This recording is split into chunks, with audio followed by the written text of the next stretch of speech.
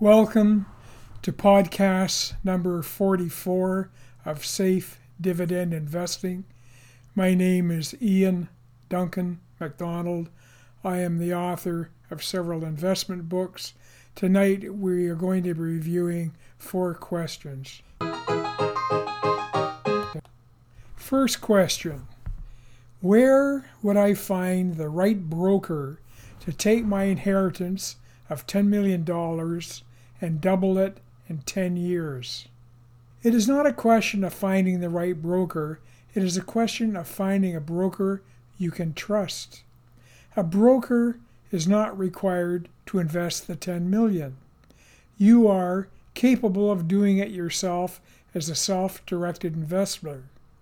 This would save you at least $100,000 each year in investment charges. Furthermore, you would know exactly what you were invested in and why you were invested in it. This is important, as advisors tend to put money into investments that may be in their best interests, but not necessarily in yours. If you invested $500,000 equally in 20 financially strong stocks paying high dividends, that would be over 3.5%, you should be able to double the money in 5 years, not 10 years. That is, if you are prepared to invest much of the dividend income after you've taken enough out of the dividend to live well. What is good about investing in financially strong stocks paying high dividends is that it gives you 3 sources of income. Such stocks have continuously increased their share prices. They continually increase their dividend payouts, and you get the regular dividend payouts even during recessions and market crashes. The interesting thing is that before you buy any of these stocks, you can look back over the easily available historical data and see how the share prices and dividend payouts have been paid for decades. Spreading your money among 20 stocks makes for a safe portfolio. If any of the stocks should ever deviate from their historical patterns of behavior, the gains in the other 20 stocks would make it irrelevant. I have successfully invested this way for 17 years. If you want some insights into identifying financially strong companies paying high dividends, you can review the material in my website, www.saferbetterdividendinvesting.com. Question number 2. How do you determine why a stock price has increased? There is no why to explain why a stock's price increased or decreased. The stock market is an auction vehicle in which optimists buy stocks and pessimists sell stocks. Unless there is a buyer for a pessimist's selling bid, the transaction cannot be completed. The pessimist, who, for whatever real or imagined belief, perceives the value of a stock as less than its current price, must keep lowering the price until an optimist sees the price as a bargain or at a price at which an optimist believes it can only go up. Since there may be thousands of optimists and pessimists bidding against each other on the same stock, it is impossible to accurately determine what a stock's price will be at any given time in the future. Thus, this interaction between optimists and pessimists controls share prices. Question number 3. Why do investors waste their money investing in penny stocks?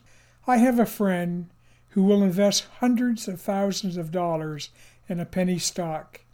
He will buy a stock for 15 cents a share and fret over every half-cent gain or loss. He has made hundreds of thousands of dollars from some penny stocks. He has also lost money on some, but overall he is ahead. He often tries to get me to invest in these low-price stocks. I run them through my scoring software, and they usually will score less than 20 out of a possible 100, which means I will not even consider them. Once in a while, he clues me into one that scores in the mid-50s. At such a time, I may well buy into it. One such stock was Summit Industries. I bought 2,000 shares of it within the last few years at around $2 a share. I sold it yesterday for $21.97 a share. Why did I sell it? Because I live off my dividends. It was paying a good dividend around 6% when I bought it. However, as share price has increased, dividend percentages fall unless more money is paid out in dividends. In this case, it is now paying 2.57%.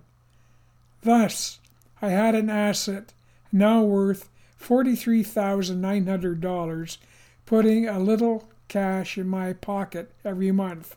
So I sold it and spread that money among 3 stocks already in my portfolio, paying dividends between 5% and 8.5%. Interestingly, one of these stocks is another inexpensive stock which I bought at $4.87 per share. Its score was 54. It had a price to earnings index of 9.0. The operating margin was 39.67%. 6 analysts expect it to go higher. Its book value was $8.91, and it paid a dividend through the 2020 market crash. I don't care if a stock is a penny stock or a blue chip stock. If its score is good and it has paid an ever-increasing dividend payout for years with an ever-increasing share price, it is going to get my attention. Very few penny stocks score over 50. I know from having scored thousands of stocks that I'm far more likely to see a $2 stock increase by 10 times than a $50 stock. I also know trying to find a blue chip stock paying more than a 1% dividend is rare. I do have several stocks costing over $100 in my portfolio that anchor it. These are often stocks I bought for around $50 many years ago. They score in the high 60s and 70s. I've only seen one company ever score higher than an 82. They pay the same 3.5% to 5% dividend they have always paid, but the actual cash payout I receive from each is now several $1,000s more each year because these stocks raise their dividend payouts to coordinate them with their ever-increasing share prices. I'm not investing for capital gain. I'm investing for income. But the strange thing is that my portfolio is more than 300% larger and still growing than when I became a self-directed investor 17 years ago when I retired. My background was building commercial risk scoring systems. Stocks, to me, are just another form of commercial risk. Penny stocks are not a waste of time. They are just a stock. While they may be small, some are financially quite strong. You just need to be able to recognize their financial strength. Most stocks selling for hundreds or even thousands of dollars were at one time a penny stock. Question number 4. If profits are really controlled by a company's executive, is the job of those executives to maximize company profits, or is it to maximize shareholder value? A speculator maximizes shareholder value by buying a stock at a low price and selling it at a much higher price so he can pocket the rich profits.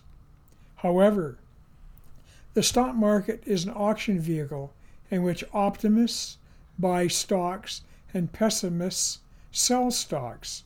Unless there is a buyer for a pessimist selling bid, the transaction cannot be completed.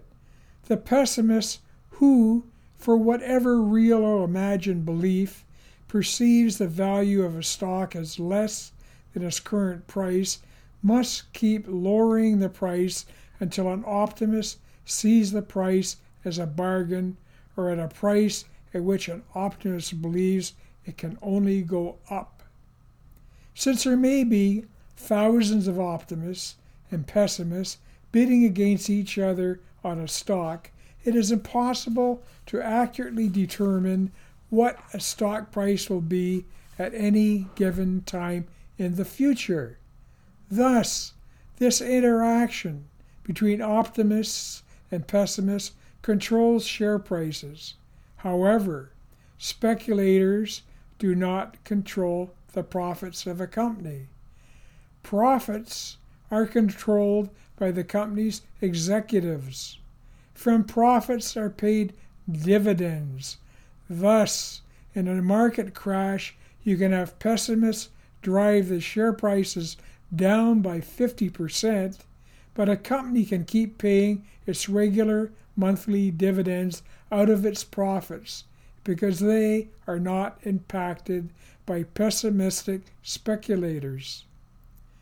The executives see their primary purpose as being to maximize the company's profits.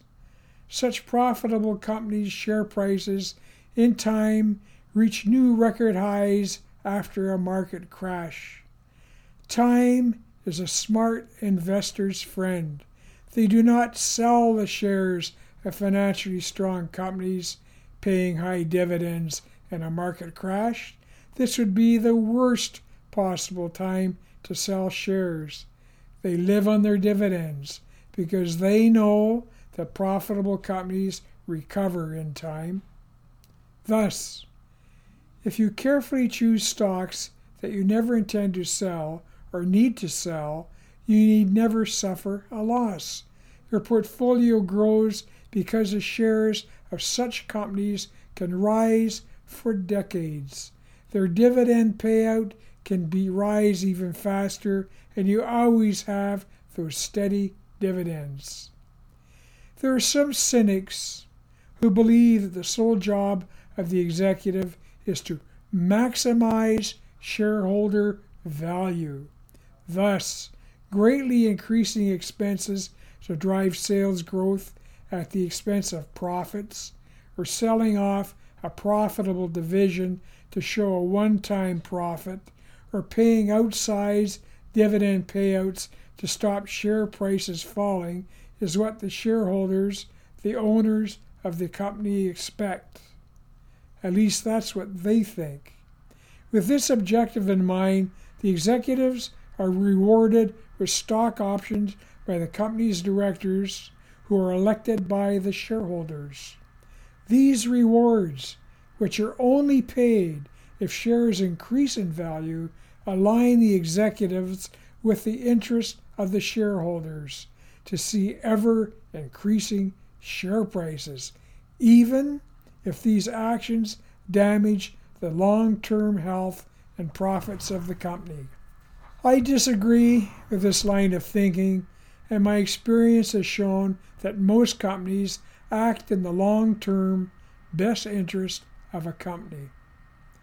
Making a profit is never easy, but I doubt if there is a chief executive of any corporation, public or not, who does not know that if he is unable to make a profit for the corporation, that he will be replaced by someone who has a better chance to make a profit.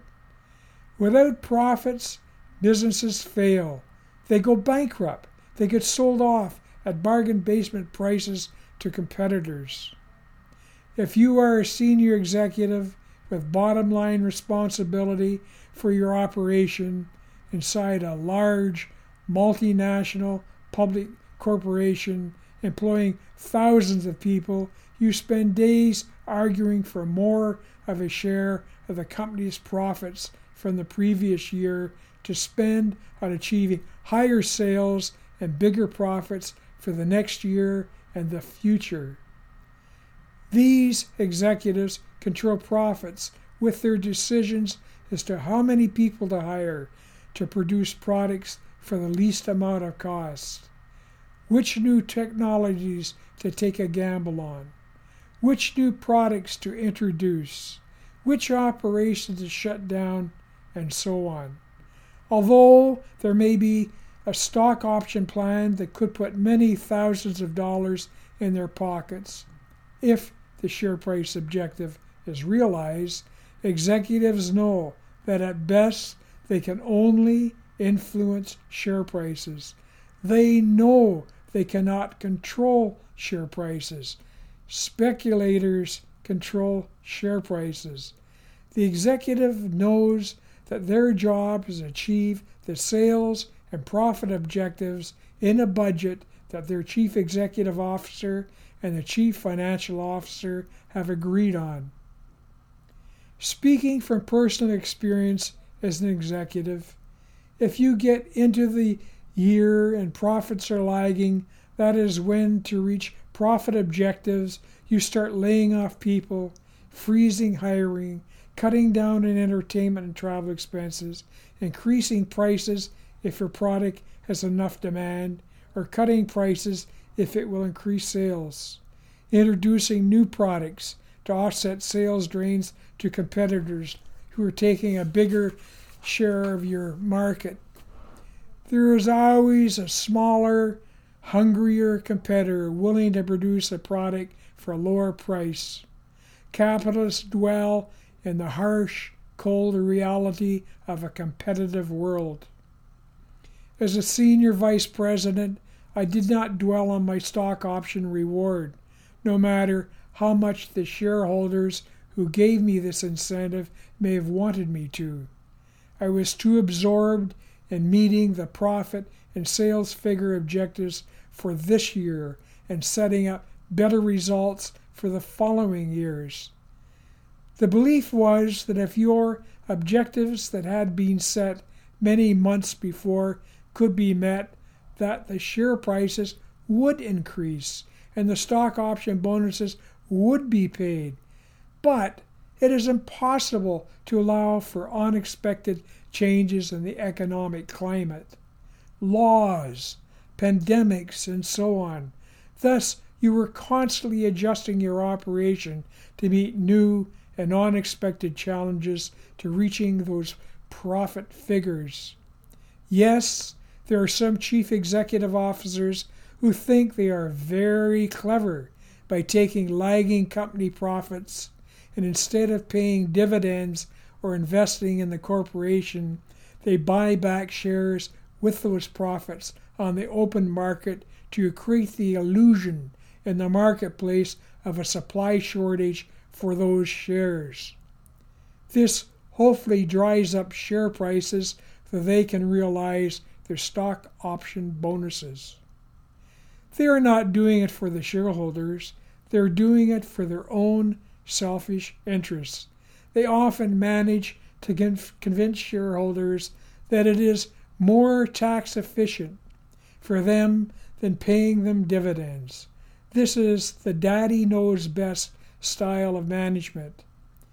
These are often chief executive officers who have seen that a board of directors is elected that will provide them with a wonderful stock option plan.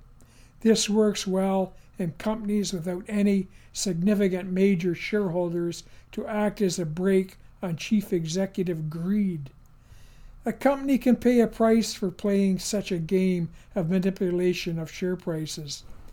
The money that should have gone into new technologies or enhancements in the lagging company went into their executive pockets.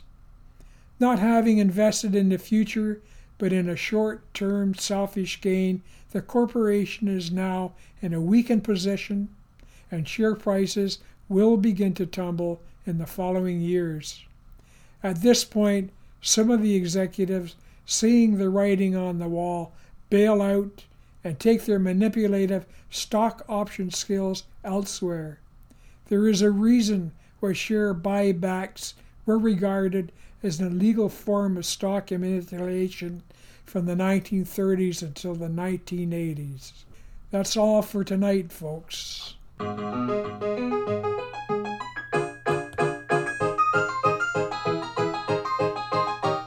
Thanks for listening. If you wish more information on investing and stock scoring, please visit my website, www.saferbetterdividendinvesting.com.